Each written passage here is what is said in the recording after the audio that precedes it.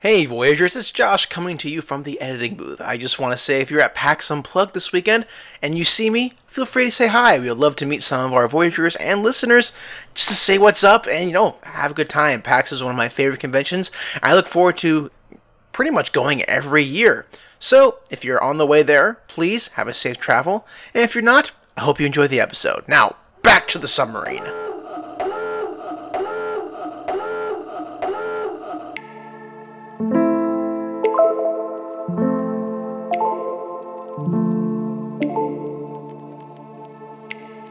Welcome to the Tabletop Submarine, where we dive a little bit deeper into why we love board games. Strap in and prepare for a deep sea adventure. Here are your hosts. Hey Andrew. Yes. So, I found this cow, and this cow does not want to move. And it's really difficult for me to actually try to move it. I've tried pushing it, I've tried lifting it, I tried levying it. It's just not working. This cow's name is Valley, and it's really difficult for me to move this cow. Yeah. So what are you going to do? Well, I may pull Valley. Yeah. Uh-huh. Yeah. Yeah. Hello, Voyagers. Welcome to the Tabletop Submarine. And that one hurts my soul, too. Welcome to the Tabletop Submarine podcast. It is so good to have you here. As always, I am your pun master, Josh, and with me is my number one pun recipient. Yeah, I get kicked a lot from that. I'm Andrew, and today in the podcast, we have a very special guest. It is Roberta Taylor, who has a phenomenal game coming out, Hello Kitty Day at the Park. And if you don't know that one, you might also know her from Creature Comforts, which was a major hit from Kids Cable Board Games. So, Roberta, welcome Thanks. to the show. It's fun to be here. So, Roberta, lots of your designs have been with like kids board gaming table, but you have a bunch of other things beyond that. But Creature Comforts has definitely been the big thing that has happened most recently. When you're designing these kind of like these comforting games, how do you approach that? Like, what's the story behind how you approach those things? So I really come to gaming as someone who I wanted to play games with my kids. I want to play games with people I care about. And so I always sort of have that perspective of like, what are the types of games that, let me have those moments. And that really falls in that sort of family game category a lot of the time.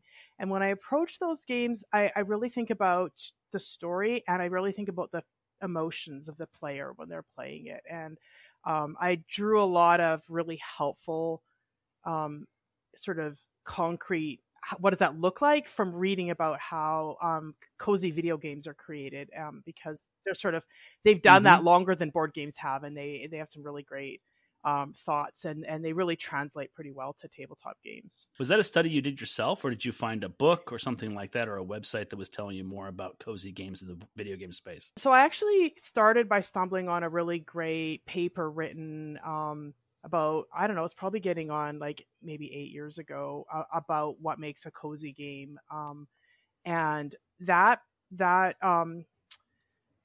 a group of authors, including Tanya Short, who runs Kit Fox Games studio. So they'd been just basically a group of really smart people came together and sort of threw their thoughts down. And then from there, I sort of did that internet rabbit trail of like, oh, what else has been written about this? Who else has done this and whatever. But I still refer back to that paper sometimes. That's great. And we all know that when a bunch of really smart people get together, all sorts of cool things happen. So that's what it's all about. Yeah, for sure. So you have lots of great games out there. You have Maple Valley, Creature Comforts, Hello Kitty, newest Octopus Garden. How did you end up in this position as a designer? Like, how did you stumble into this wonderful tabletop industry? I started making games as a stress release from a job that was going really bad, and I discovered that when I'm working on a game, I wasn't like obsessing over everything that had gone wrong that day at work, basically. And then ended up encountering a group of Canadian designers who were just sort of starting at the time, figuring out what game design looked like, what made good games, and like just sharing a lot of info. And they encouraged me to submit one of my designs to the first Canadian Game Design Award that was being run by the Falcon Gaming Society out of Calgary. and I actually won that award, which led to my first publishing contract. And, I dabbled as a hobby. That was like 12 years ago. Yeah, more than that. Oh my goodness. For a long time, and it's like my kids grew up and left home and I moved provinces and lots of life change happened. I kept doing it and then sort of got more interested in really deliberately pursuing specifically the sort of serious games, big ideas in games a number of years ago, which led to a bunch of different opportunities. And, ultimately about just under 2 years ago, I started having to turn down work in game design because I have my day job. So that gave me the courage to take the leap about 1.5 years ago and just be a full-time game designer. So love it. That's so cool. Yeah, I'm pretty lucky, I have to say. Like it's a pretty amazing position to be in. So as a person who's a full-time game designer, how many different games in prototype form do you have personally working on right now? Oh my. Is it in the 20s, the 30s? It doesn't have to be a specific number. It's not that high. Like in prototype form, I probably have 6, 8, 10 in various places. I have files and files of ideas and notes and things that I've sort of like. I have, for example, a game that I've worked on for years that is really cool, but it doesn't have like a spark. It's good, but it doesn't have a reason to exist beyond, because it just isn't quite brilliant. And so I decided as an exercise a few months ago to like disassemble it and see how many other games I could make using it as a starting point. And some of those could end up being great games, or they could just be really great practice for me and like figuring out how to reach design goals and stuff. That's a really great lesson for a bunch of game designers out there. We all have games that just don't have that spark. It doesn't take that next level. It works functioning as a game, but doesn't inspire anyone. It doesn't make anybody want to come back and play it again. Those are good lessons to learn, but also I think that makes sense to use those as a resource toward other things and let that get a new life doing something else, and don't let it just keep banging its head against the wall. That's wonderful. Yeah, I can spend a lot of time banging my head against the wall. It's one of those things I try to learn, like, when do you let go? When do you walk away? When do you give it like that even just some time to have that perspective? Although I do have a design I've been working on for well over a decade that I'm very good at banging my head against the wall. That's the short and long of that. Well, we're glad you're here and not banging your head against the wall, hopefully. Yeah. My instruments are going a little crazy, so let's go ahead and head to our pre-launch and talk about games we've been playing recently. The pre-launch. Get to know us and our guest.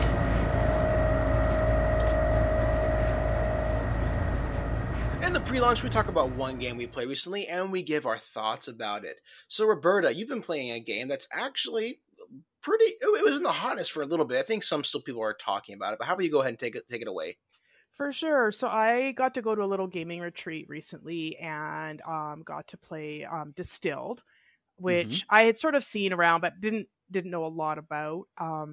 And this is a pretty interesting game. It's beautiful. Like it's had so much care into all these amazing little details about it. Yeah. It's really, really lovely.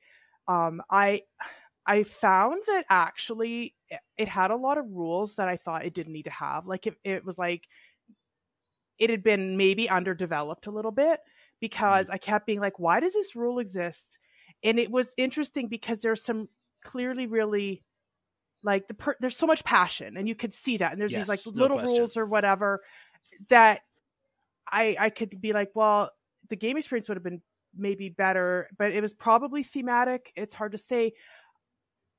Which would have been easier to like overlook, except the core mechanic of the game is actually heavily luck based. So every time you distill something, you're throwing some cards out of your hand, and that's changing what you can do. And so if you're going to have a game that's quite luck based, and then having all these little teeny edge case rules still in place felt like a little incongruous. But that said, like there's some interesting space with like upgrades you could do that I really wanted to explore more. And I definitely, if it came up at another event, I would definitely join to play it again, because I thought there was a lot of really neat stuff going on too. Yeah, as a person whose first game coming out is going to be about wine, and I'm a former sommelier, and I'm a spirits geek as well. So of course I like every kind of beverage. So as soon as this came out, I was like, oh yeah, I'm all about this. I went to check it out, talked to the designer a little bit, got the demo, and then found out it was a luck-based game with a ton of Euro strategy around it. And those just two things felt incongruous to me. So I will play it. I'm not saying I won't, but it's also one that I fizzled a little out on because of that. So I totally see exactly where you're coming from on that.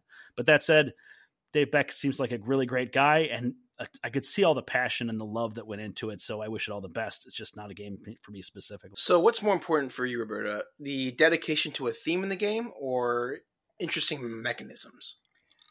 I think for me, the most important thing in a game is what is the story we're telling, and do both of those things, the theme and the mechanics, do they work together to tell that story in a way that brings the right experience? Like, if I come into a game, like with all this detailed engine building and stuff, I want all the parts around it to also I want to have the experience I'm expecting, if that makes any sense. So if you have this really, really cute looking theme and then the game ends up being like really mean, for example, really cutthroat, like I want to know up front that that's what I'm expecting.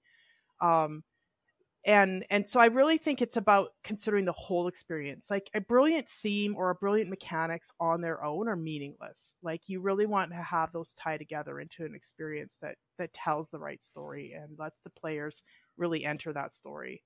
Andrew, let's hear about what you've been playing. So I had my nephews over for the day, and we walked to the local board game store. We had a great time looking at all the games. And of course, they were picking out all the ones with heavy miniatures and all this heavy gameplay. And I'm like, guys, we got like an hour and a half. Like, we're not going to be playing Doom or anything like that. So we ended up playing That's My Fish. Yeah, well, we played That's My Fish, which is a game that I knew of from a while back. And I had, I don't know, like 4 versions ago version of this game. And I loved it. It was kind of great. It's interesting. I heard a new story about it from the owner of the store, though. He said that was actually an Avalon Hill based war game, that they set up a war game for kids to play. And so that's where this originated from. And I thought that's very interesting. So we played That's My Fish. The premise of this game is very, very simple. Your penguins standing on ice. They can move as far as they want to in any direction. And when they land it, they're going to collect that fish next. But they can't cross over where the ice is broken. And when you leave your ice patch, that breaks the ice. So it's constantly this tactical moving around game of trying to get the most fish, but also trying to corner your opponents and put them out on little icebergs and stuff like that. It's adorable. It's easy to play in 5-10 minutes. We had a great time. We played it twice. And then I won't talk about this time. We also played Deep Dive. So we had a penguin day. So that was good. So did you find this game to be the fiddliness of the game of flipping the tiles and stuff like that? Did it make it worth playing, considering how heavy of a game it is, or did the fiddliness outweigh the actual gameplay experience? Actually, I felt like this version is not that fiddly. It comes with a board that has like little sections for it, and you can put the icebergs on the thing, and then you can use your penguin to push down, and it puts the little edge flip up, so you can grab it easy. So I actually think this was a really nice version, nice implementation. I recommend it. Yeah, I played the original version, and I liked it, but I didn't like setting it up. It was extremely irritating to actually do it, and then trying to fiddle around with the different icebergs and stuff like that. So maybe I'll try this new version, because I did enjoy lots of aspects of the gameplay. Mm-hmm. Sure. Well, for me, I was able to play Flamecraft. Ooh. This is the newest game from Cardboard. Not the newest, Critter Kitchen's on Kickstarter, but this is one of the biggest games of the last couple years. Flamecraft, you are playing dragons in an adorable little village with adorable little people doing adorable little things in adorable little shops. The whole game is just oozing adorableness. And in the game, you're placing a little dragon around these different shops, gaining resources, using different powers that dragons and shops have in order to fulfill recipe cards that will give you points or popularity in the hearts of the town in the hearts of this town. Now, I think there's a lot to like about this game. I understand why it's so popular, and I really enjoyed my time playing with it, but I was not as satisfied with the game experiences I wanted to be. In my opinion, I just didn't find the puzzle to grab me in as much as I wanted it to. I was fine. I was satisfied at the end of it, but I want a game to do more than just satisfy me. And I think just the core puzzle and the abundance of resources which I don't mind abundance of resources, but I want to be able to have a puzzle that I can use where I use those abundance of resources as efficiently as possible. It just didn't click for me. It wasn't my cup of tea. But I fully get why this game is so big, and I think it absolutely deserves to be so, just because of quality of production and the ease and smoothness of the design. But it's just not a game for me. I'll definitely play it again. If someone says let's play Flamecraft, I'm not going to complain. I'll sit down and I'll happily play it, but it's not one that's going to be on my shelf. I think with Flamecraft, what a lot of people have said is that they expect a deeper game than it actually is. This is a gateway game, and it's a cutesy game, and it's a cozy game, speaking of that. And it's the kind of game you can feel good, and the vastness of the resources means that nobody's going to get frustrated that much. And I think that's another question that the game design community is asking itself is like, how much frustration is a good amount of frustration? So I feel like for gateway games, less frustration might be better to get people more involved and more enjoying the experience and then looking for other experiences outside of that. So I think maybe, Josh, you're just a little further down the rabbit hole than this target audience is. Yeah, but I like simple games. Like I love Sea Salt and Paper, and I like Ticket to Ride. So I wasn't going in expecting much of anything, but I was more pleasantly surprised about what I did get. I still just feel like it could have been maybe a little more. Maybe if they add some expansions to it that give me a little more puzzle, I might be more inclined to pick it up. But we'll see. I'm sure there's more Flamecraft in our future as the hobby. Oh yeah, I would probably guarantee that the expansions coming out will complexify the game or add more depth. But also, question is your son going to get a plushie? No, he's not. I have my sister who she does crochet. I can have her make a dragon plushie. So I love it. Awesome. Roberta, have you played this one, Flamecraft? I have, yeah, and I think my reaction was similar. It was expecting a little more finely tuned gameplay, and it was very simple, and it's got its place. But I do think that you can make it gateway friendly and still have a little bit more of that engagingness. But that's kind of one of those, like it's hard to put your fingers on exactly what might change that up, but it's definitely got a place in the hearts of a lot of people because it's so accessible and so sweet. And like I'm sort of the same. If someone was like, hey, I want to play this, I wouldn't say no, but I'm not going to seek it out because I just found it was really cute to look at, but the gameplay didn't keep me really excited. Well, as we always say, there's a game for every person, and this game may not be for us, but that doesn't mean it's not for some of the people. And I can see this being the favorite game of some of my nieces and nephews and children that I know and stuff like that, where the art is the driver and the experience is pleasant. Oh, absolutely. See, Andrew likes to stay in the good graces of every single publisher, so every time I do something negative, he always has to add that bit in. It's true, though.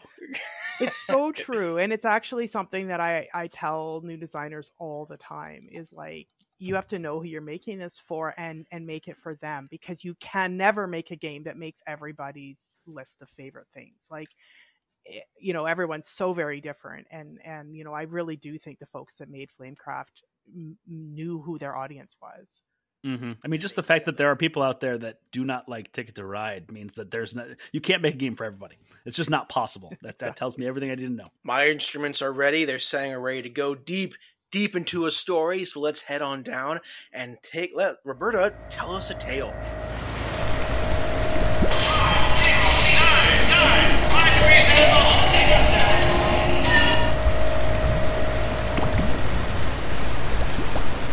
The helm is yours. Okay, well, you asked me a really, really hard question, because the most memorable gameplay experiences is well, I mean, I'm you know what you're doing. You've got a broad question for a reason, but I have about 50 answers, because I think about, there's like all these moments, like when my kids were growing up, connecting with them. We always had these half-finished games of Catan, because partway through my then adolescent daughter would just dissolve into tears and tell me everything that was on her heart, and we'd have this great, mother-daughter bonding moment out of the blue. And then you have these like memories of like when I was a kid playing crokinole with my dad, and then my dad playing with my kids, and then after he passed away, my kids and I get together and play it, it kind of in his memory sometimes. Like you have all these like moments. There's just dozens of those. But it's well, the common theme in all of when I really start thinking about this was just connection. And so a number of years ago, I was at the gathering of friends. I had just arrived. So when I go to this convention, I usually fly into Toronto, take a bus to Niagara Falls, and then walk over the Rainbow Bridge into the States because it's the simplest way for me to get there. So it's like 2 or 3 blocks from the bridge to the hotel. So I like walk into the hotel with my backpack and wandered straight down to where everyone was playing. I don't even think I checked in yet. Just like, oh, who's here? I'm going to say hello and then go and do my thing. And my buddy Al is standing there, and he's like, oh, hey, come over here and have you played this game? And the table has Above and Below on it. And I'm like, okay. Oh, I've never seen this before. This is really cool. And he's like, well, do you want to play? And I'm like, sure, like I can check in later, whatever. So I sit down, he introduces me to the other folks at the table, and they back up the teach and sort of jump me in. And the other folks at the table ended up being a couple who have since like become basically second family to me.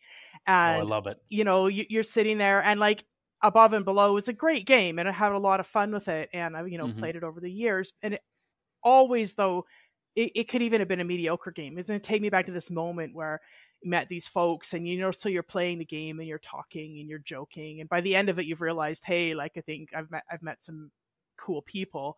And then when the pandemic, the lockdown was on, we actually set up a Zoom game of Near and Far, just because why not, right? And I mean, it's not a great game to play over the internet, but didn't matter, right?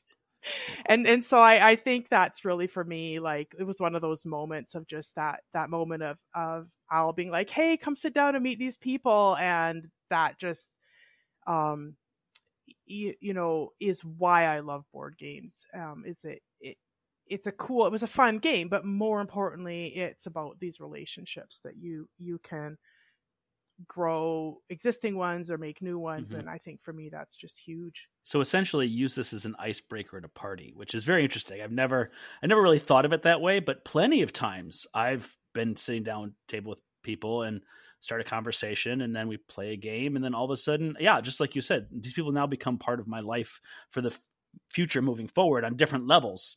But it doesn't necessarily have to be a one-time single-use friendship. It could be something that leads to different things, and you never know what you might connect over on all sorts of different kinds of things. And then all of a sudden, you now have a movie buddy, or you have a person you can, have exotic teas with, or whatever, all sorts of other things you find and branch into. And this is just one other way to meet people out in the world, and it's really cool. Now, those are special people because they were at the gathering of friends, so there's that. Well, yeah, I mean, and they're like I said, they're family now. So like they're the best people. So what is it about gaming as a hobby you think tends to form these relationships? What about it makes these relationships stronger and makes them form seemingly sometimes out of thin air? I think it's just that, there aren't a lot of situations where when we meet someone new, we sit down and spend 2 hours with ultimately a stranger, and it gives you these opportunities to just have that little bit of small talk. And so whether it's like, oh, your sense of humor clicks with mine, or we discover that we know the same person, or that we've been to the same place, or whatever those things are in common, I think it just gives you that opportunity to make those connections that a lot of other, outside of that sort of awkward make small talk in a formally like party situation, standing around with a glass stiffly hoping someone talks to you kind of a thing. You don't often have that. And it's nice because there's no pressure to like make eye contact because you're looking at your cards or you're looking at the board, and you've got something to keep the conversation going, even if you're just like a person who's more tentative and doesn't like just all of a sudden know what to say to like make those connections easily. So I think it just it takes a lot of the pressure off meeting new people, because you can be focused on this intermediary, which is the board game itself. Absolutely true. And I feel like that's also a way of that sports do. You know, if you join a softball team or a bowling league or something like that, it gives you that thing to do, and then you can strike up a conversation on the side of it. But yes, it gives that focus. And I think board games are a more accessible version of that, because I don't have to join a league that I have to play for 12 weeks or something like that. I can literally show up to a game night at a cafe or a bar or whatever, sit down, play a game. If I meet some people, great. If I don't, you know what? That's okay. I move to the next table and then do that, hop around a little bit, and maybe you meet some people. And I just think it's a wonderful way to spread yourself out and put yourself in touch with some interesting people. And I think that also board games drive people who are really good at a lot of different things. So I feel like it's one of those hobbies that isn't so specialized. It's so broad in the spectrum of people that do that you can meet all different kinds of people doing it. If you just look at people who are at a board game night, and if you took a poll of what their jobs were, I think you'd find that almost everyone has a different job. Yeah, it definitely is great for getting you out of your normal circles. So what are some of the games, in your opinion, that are very good at doing this kind of thing? Like if someone say, Roberta, I need a game to help make relationships, for like a better term, what games will you suggest in order for this to happen in your experience? I think, like any board game experience, it really depends a little bit who's around the table. And you always want to find a game that is engaging and not intimidating to everyone who's there, because you know the primary goal is to walk away having had a great time. And if you haven't, you know, like for some people, you know, I've been at conventions and there's these people who all they do the whole convention, they're playing Blood on the Clock Tower or social games like that. And that is just, they love that. And you know, like you can't play a game like that and not get to know the people there in some capacity. True. Right? I personally find those games immensely intimidating, and I'm very, very bad at them because I do not have a poker face. Like, this is just a known fact. You can read me like a book. It's not fun. People just look at me and know who I am. And so like, you know, that's not my jam, but for some folks that's like brilliant way to get to know. And same with anything. You know, if I don't know, and especially with people who aren't gamers, I'll often just get the crokinole board down off the wall and be like, hey, because you can't go wrong with crokinole. Like, it's loud, it's fast, it's fun. People don't have to know what they're doing beforehand. And, you know, it's good. It also has emergent strategy. Your first flick has one thing, your second flick is a different thing, and then your third flick, well, now I'm starting to see the combos of things, and like it's kind of cool to see it evolve that way. That's another game I brought out for my nephews, and we played that one. I didn't bother to talk about that one, but that's a great one too. Yeah, I think they might be getting a crokinole board for Christmas. We'll have to see how that goes. Yeah, so good. So when you're approaching designing your own games, do you take any of these principles and aspects we've talked about into your designs? I think, you know, you always have all these different parts of the player experience in your head. And really it's, for me, it's important to really envision who's playing this game and what experience are they expecting when they sit down at the table? What experience do I want them to have more than that? You know, and so thinking about creature comforts and really wanting it to be cozy, you know, a lot of the design decisions are informed by that. So like that has a very abundant economy. So does Hello Kitty Day at the Park. It's really easy to get resources. That's not because we don't want people frustrated. We want them to feel like, you know, there's an emotional thing that comes with abundance versus scarcity. And in those games, that's really important.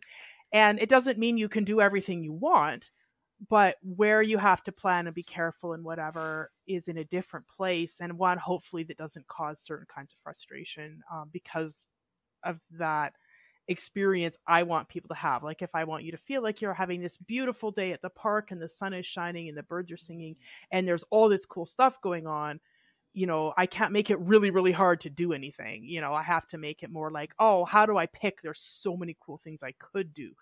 Whereas in a different game with a different experience, that might not be the emotions that you're going for. So that's definitely, I'm always thinking carefully about what's the most important thing of this experience and I really do think carefully about who's having that experience. Because I think that really matters. I think that's very true, but also I think because you have Hello Kitty on it, it has to be a special experience that way too. Like you have to play into the IP, you have to play into the feeling that the people who love that property, that cuteness, that kindness, that sweetness, like that has to be in the game itself. And I think with looking at how this game plays, I think you nailed it. And I think the fun of abundance and what cool thing am I going to do and what choice do I'm going to have about which of the cool things to do makes all the sense in the world. Oh, thanks. Yeah. And that was a especially interesting one to design for, because not only is the IP so charming and sweet and beloved, but so Hello Kitty was born the same year I was born. So it's been around, like I have adult children. It's been around for a long time. And so you have people my age who grew up with Hello Kitty, and you have 4-year-olds who love Hello Kitty. And so you have this really broad range of who might come to the table wanting to play this game too. Because it's not something that people outgrow in the same way that like some IPs, I'm an adult, I liked it as a kid, but it's a kid's thing. Like it's really got this broad. So that was really fun trying to think of how do I make this so it's accessible, but not like a baby game, like where people are like, I don't want to play that. It's just for my kids kind of a thing. Okay. So then as a person who is of the same generation mine is, right? So like I'm very much the same age as you. What other IPs do you feel like are prime that haven't been done yet? Because Hello Kitty, as far as I know, has not had a game that wasn't a roll and move until you. So that's great. So I want more of that in the world. What other IPs, especially since it's Maestro, who's looking for these cool things to do, what other ones are prime that you might take a crack at? That's a great question, and I am not the right person to answer it, because I grew up in the sticks in northern BC, and we had CBC television. So I didn't grow up with almost any, like that kind of pop culture stuff completely bypassed me. I had to do so much research for Hello Kitty, which is a really strange IP in and of itself, because it has like little TV shows, shorts and stuff, but those all came way later than the actual Hello Kitty. It was a product long before it had any kind of story. Whereas like Disney, it's like story first and the products come after. Right. So it's very different that way. But yeah, I'm sure that there's like a lot of stuff. I think a lot of the things we're seeing being revamped, like in media, like, there is there not a new Care Bears TV show? Maybe there, compared to like the old one, if not, there should be, but like the My Little Pony got redone, and I think you're seeing some of that. And of course those are like huge, and there's a lot, potential in there. And I don't know how much is being done with sort of great games.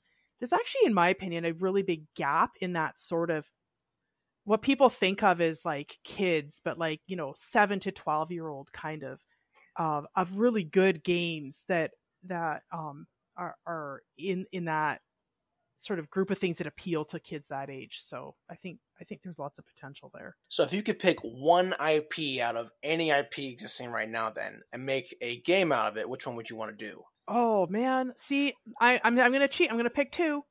I tell you, go for it, whatever. There needs to be a Good Omens game. Absolutely. Okay. And I don't know if it's a role-playing game or not, but there needs to be something brilliant there. And then I actually have always wanted to make a game around do you remember the book Go Dog Go? Yes. Yeah, like I do. Go Dog Go. The light is green now. I don't know. It's so good. I really think there needs to be a little amazing kids game around that book. So very different. Yeah, two very different IPs, but that's okay. Andrew, I'm going to throw this question towards you as well. Oh man, there's so many good ones that I want to dive into. But wow, I would really like to see The Stand turn into a board game that like you have to move across the country and deal with good and evil and be tempted and all the different. That would be really cool. I'd love to see that into like a thing. And I think we're not too far off from that happening. I think it's only a matter of time until one of these Stephen King books get turned into something. But then on the more wholesome side of things, I've always been a huge fan of the Smokey and the Bandit movie series. So I would love to see like some cross country racing kind of game, where like Cannonball Run, like that could be a great game too, where like you got 15 people all lining up at the same starting point. They got to get to the side, but you got to avoid all the cops and the construction zones. And then you're sabotaging each other, vendetta or like Mad Max style, but not like more modern. Like those are two things I'd love to see. What about you, Josh? Give me two for you. Okay, first one off the bat is gonna be Bluey. I would love to make a Bluey game. I've already had like a paper in my little design book of like 2 episodes I can make a game out of. That's just the dream right now. I'm not sure if that will ever happen, but that'd be really fun. Secondly, if I were to choose an IP that I want to put forward, this is a lot tougher, but I'm gonna have to say, I don't know, maybe probably Avatar: The Last Airbender game. Ooh, there's okay. So there's like the Sozen Rising and there's the RPG, which are both really great. But I think there's like the pro bending one. There's a couple Avatar games, but I do think. Oh, actually, nope. Change my mind. Gravity Falls. I just figured it out. Gravity Falls. I'm going to change my mind because there's lots of good Avatar games. There's not a good Gravity Falls game there yet, and I think there's a lot of potential in that IP to do some really interesting things regarding those characters. So, I mean, I guess I need to talk to Pat from the Yacht about getting a Bill Cipher Rising going or something like that. But we'll see. That's neither here or there. Well, we've been down in the IPC again for a very long time. Let's go ahead and flick on our sonar and see what games we're looking forward to playing in our future.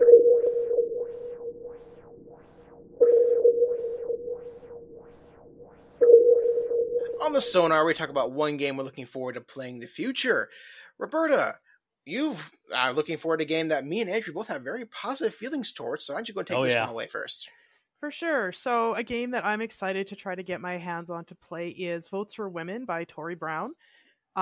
This is a card-driven, basically a war game about women's suffrage in the United States. And I don't know a lot about that. Of course, I know more of the Canadian UK version of women's suffrage, but I'm very, very curious for lots of reasons. It's a female-designed game. It's about women's rights. And I also have designed a war game, and so I have dabbled in that a little bit, and I'm really interested in things that expand the war game space in interesting ways. So yeah, that's my looking forward to. We highly recommend Votes for Women. We really enjoyed our play. We only played it one time, but it was a really good play. Taught us quite a bit, and I think it's very interesting to see. I like this idea of war games that are not war games. This is a battle between two sides, but it's not necessarily shooting and killing. This is changing hearts and minds. And I think that's a really cool way to go about that. Kind of like That's My Fish. You know, you're fighting over fish, but it's still a fight. Yeah, exactly. You heard it here. Penguins fighting for fish and the suffrage movement are the same thing to Andrew. Andrew, what are you looking forward to playing in the future? So there's this game called Spots, and it has got the most adorable art on it. And basically what it is, it's cards with a dog on it, but the spots are places to put dice. So it might have a single dot on the nose of the dog, and then on its rear end, it's got a 5 spot, and you got to try to put a 1 and a 5 on the card. And this game looks so adorable. And I think the premise is you roll some dice and you try to apply them to the dog, kind of like Roll For It style. But it's got an action selection system where you're picking one of the different actions. The actions tell you how many dice, how many rerolls, or what you can do with your dice in that thing. So I'm going to check this one out. Seems very interesting. It's a little tiny card game with dice. And so I think I'm going to pick it up and check it out. But this is what I'm looking forward to. It's on Board Game Arena, and it's really adorable. So if anyone should get a game and play go that way. Yeah, absolutely. All right, Josh, what are you looking forward to? So I am looking forward to playing a game called Humanity. This is from Bombix. It is a space game where you are trying to colonize Titan. So it's taking that whole space colonizing fad that's been going on for the last couple of years and trying to put a twist on it. It has a rondelle, like a spinning Lazy Susan thing in the middle. That's like an arm that goes over tiles. It looks pretty interesting.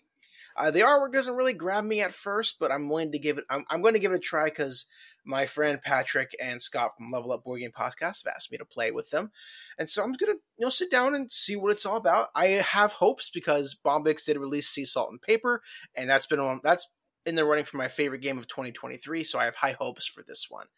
So that is a Humanity. Well, we've kept you down here long enough, Roberta. We need to get you back to Canada, so we're going to go and take the submarine through the rivers and creeks and the hills and hollers until we get you back to where you need to be. So let's go ahead and resurface and let you go.